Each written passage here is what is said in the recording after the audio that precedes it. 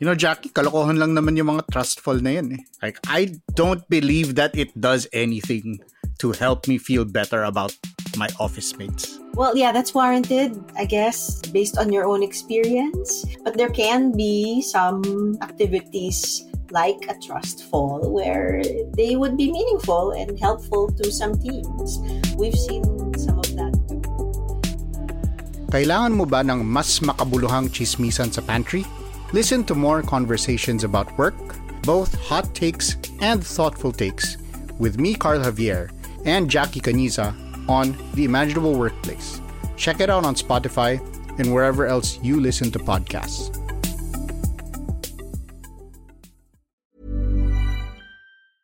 Neto, memories. 10 years ago, I was a junior reporter for TV5's news site, Interaksyon. Siguro mga August din nung araw na yon. Dumating ako sa office ready to spend the day sa aircon. But then, our editor told me I'd spend the rest of the day in a garage. Malamok, mainit, at medyo madilim. Garahe to specifically ni Attorney Rod Domingo. He was one of the lawyers of the human rights victims nung dictatorship ni President Ferdinand Marcos Sr. With a few other journalists and a couple of interns, I spent the rest of the week in that garage. And our task was to go through the affidavits of these thousands of martial law victims. We scanned them, we photocopied as much as we could, and we preserved them. Ang tawag namin dito, The Memory Project. Ako po si Trisha Aquino, Puma-podcast. You're listening to Teka Teka News. In 2012, I got to know, and I feel like I met, hundreds of martial law victims over 5 days. At gusto kong ibahagi sa inyo ang mga hindi ko na malilimutan. Pero warning lang, some of the things you'll hear are quite disturbing. They're graphic, they're violent, and they're possibly even triggering. This will not be easy to listen to.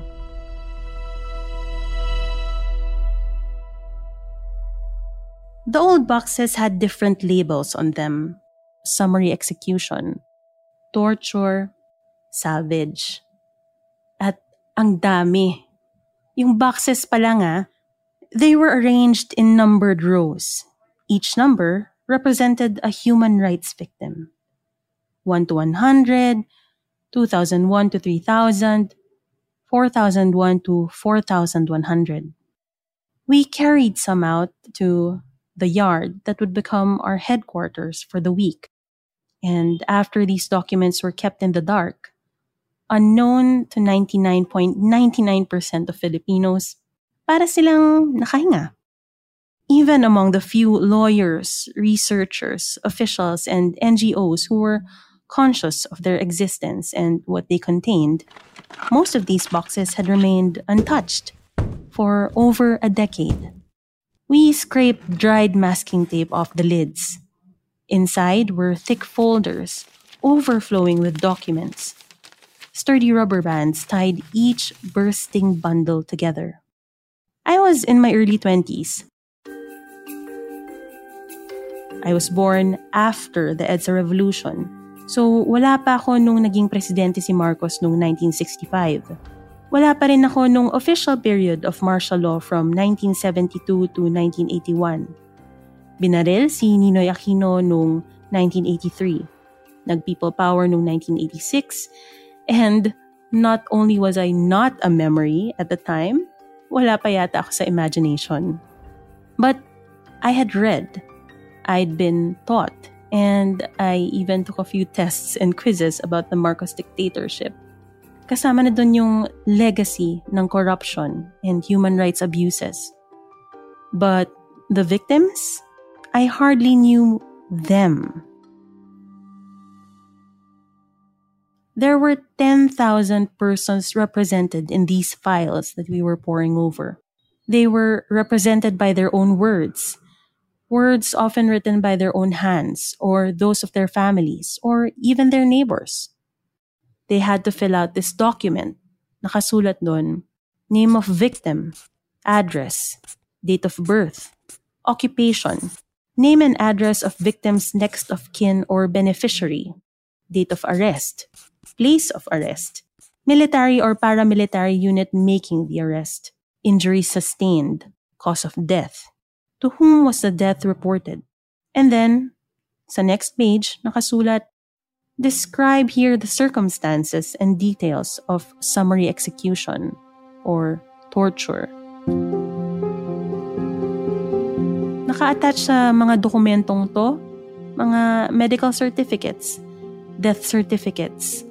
There were photos of survivors, photos of funerals, pictures of the dead exactly the way they were found. They were lying on the grass. They had clothes on or were naked. Bruises colored their skin. There was blood caked on their flesh.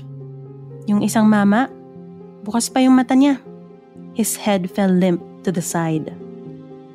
In another photo, a woman's shoulder was torn open to reveal the pink stuff inside.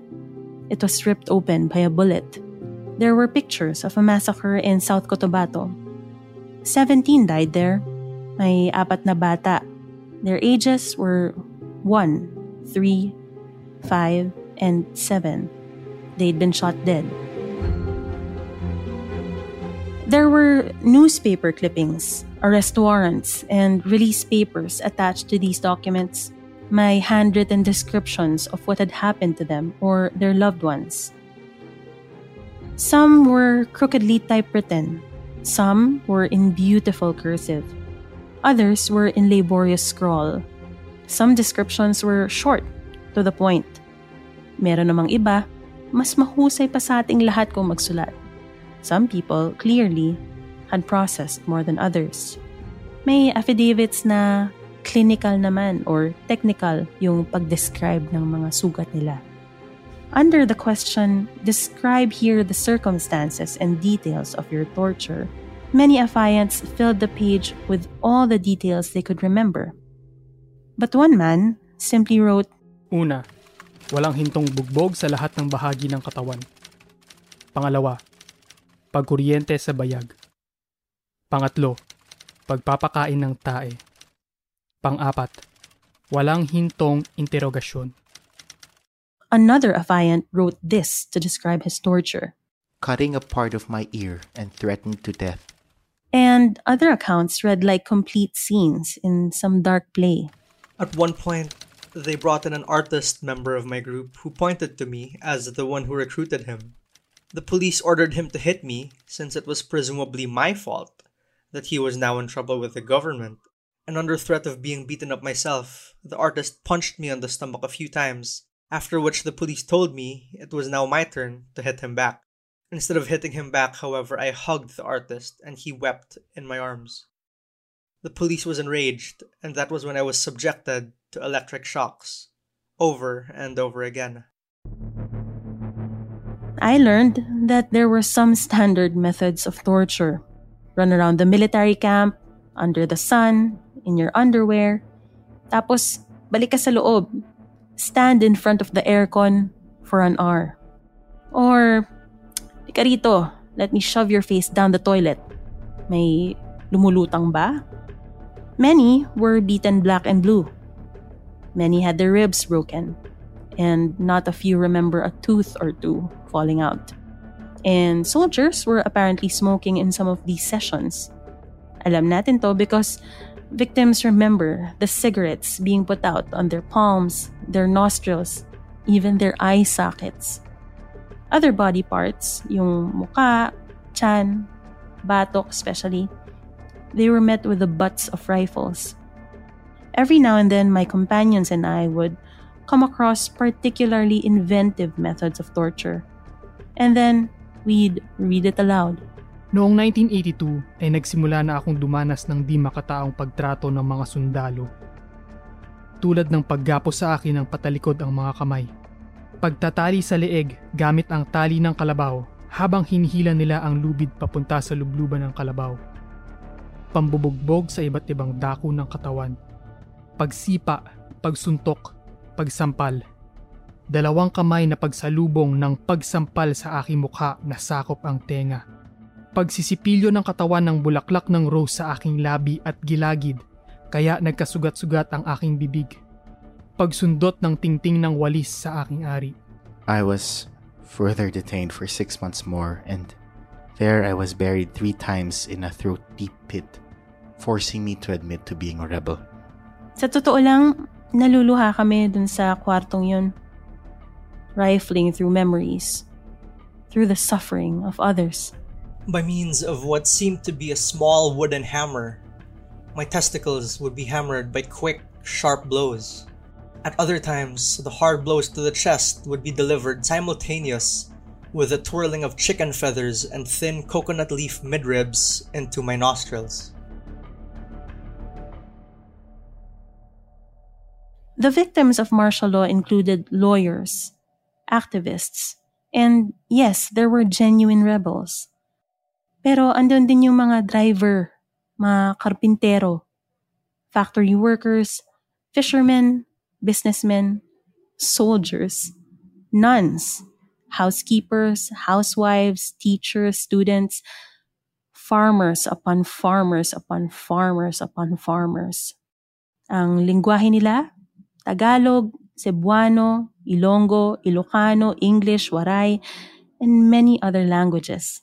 They were from Metro Manila, Zamboanga del Norte, Davao del Sur, Agusan del Sur, Maguindanao, Antique, Samar, Quezon, Laguna, Pampanga, Cagayan, Ilocos Norte.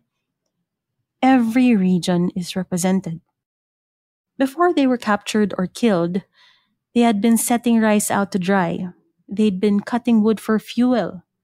They'd been coming out of church after Mass. They'd been having dinner, studying, reading, waiting for jeepneys or watching the TV with their families. Their houses were razed. Their animals were stolen. Their children, their wives, husbands, mothers, and fathers were manhandled before their very eyes. Neighbors recounted how some were ordered to climb the coconut trees they were tending to. As they reached the top, they were shot and fell back down either dead or to die. Parang hindi exciting enough pag sa lupa ka lang binaril eh. Many bodies were riddled with bullets. Their eyes were gouged out. Their ears were ripped. Their remains were found in wells, muddy creeks, deep pits, rice fields, or out in the open.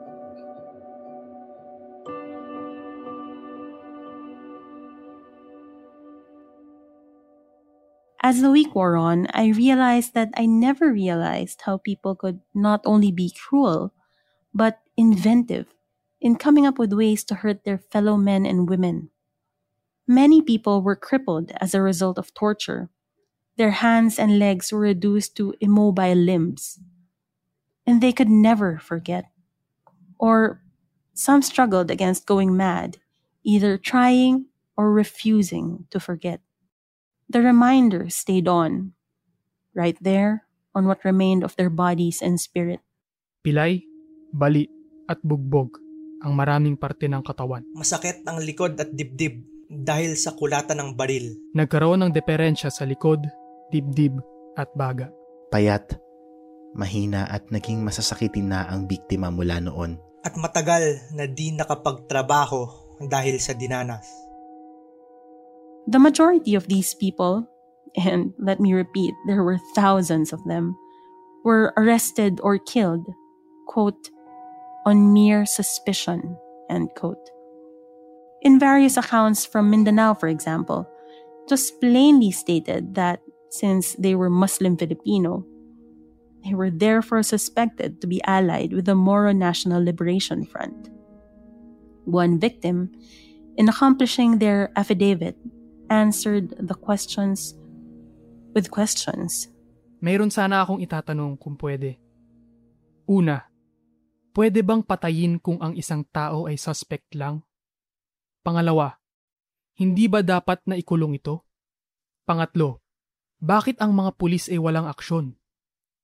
Pang-apat, wala na bang hustisya para sa kanila? Panlima, ano ngayon ang aming dapat gawin?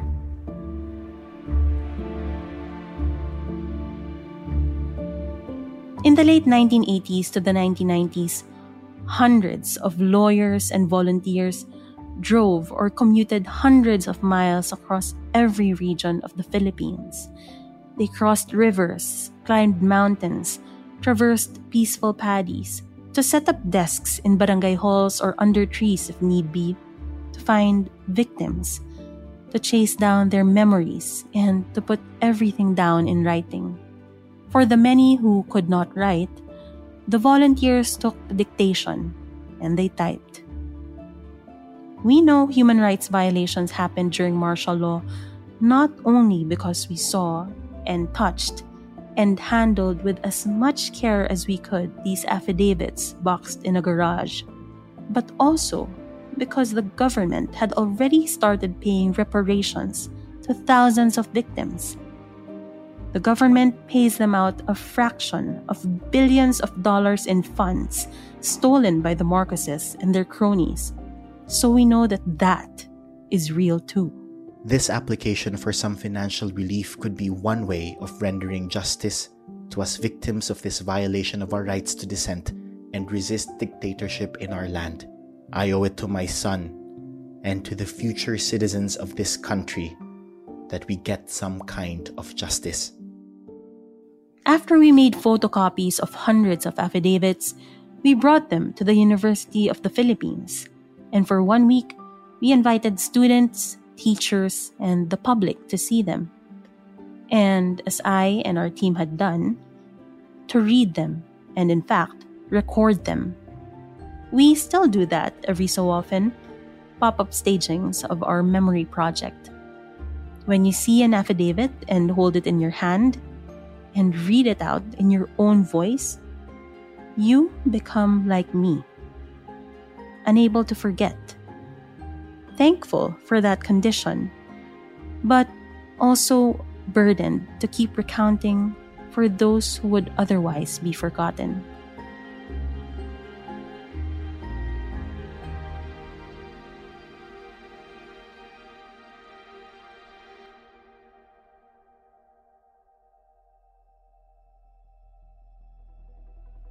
Muli, ako po si Trisha Aquino, Puma Podcast. You've been listening to Teka Teka News. This episode was written by myself, the script was edited by Robbie Alampay, and audio editing by Carl Sayat. Additional voiceovers by Carl Sayat, Mark Casilian, and Franco Luna. Join us over the next few weeks in commemorating the 50th anniversary of the Declaration of Martial Law. If you found value in this episode, please share it with a friend. Sama-sama tayo. Tulong-tulong tayo. Let's never forget.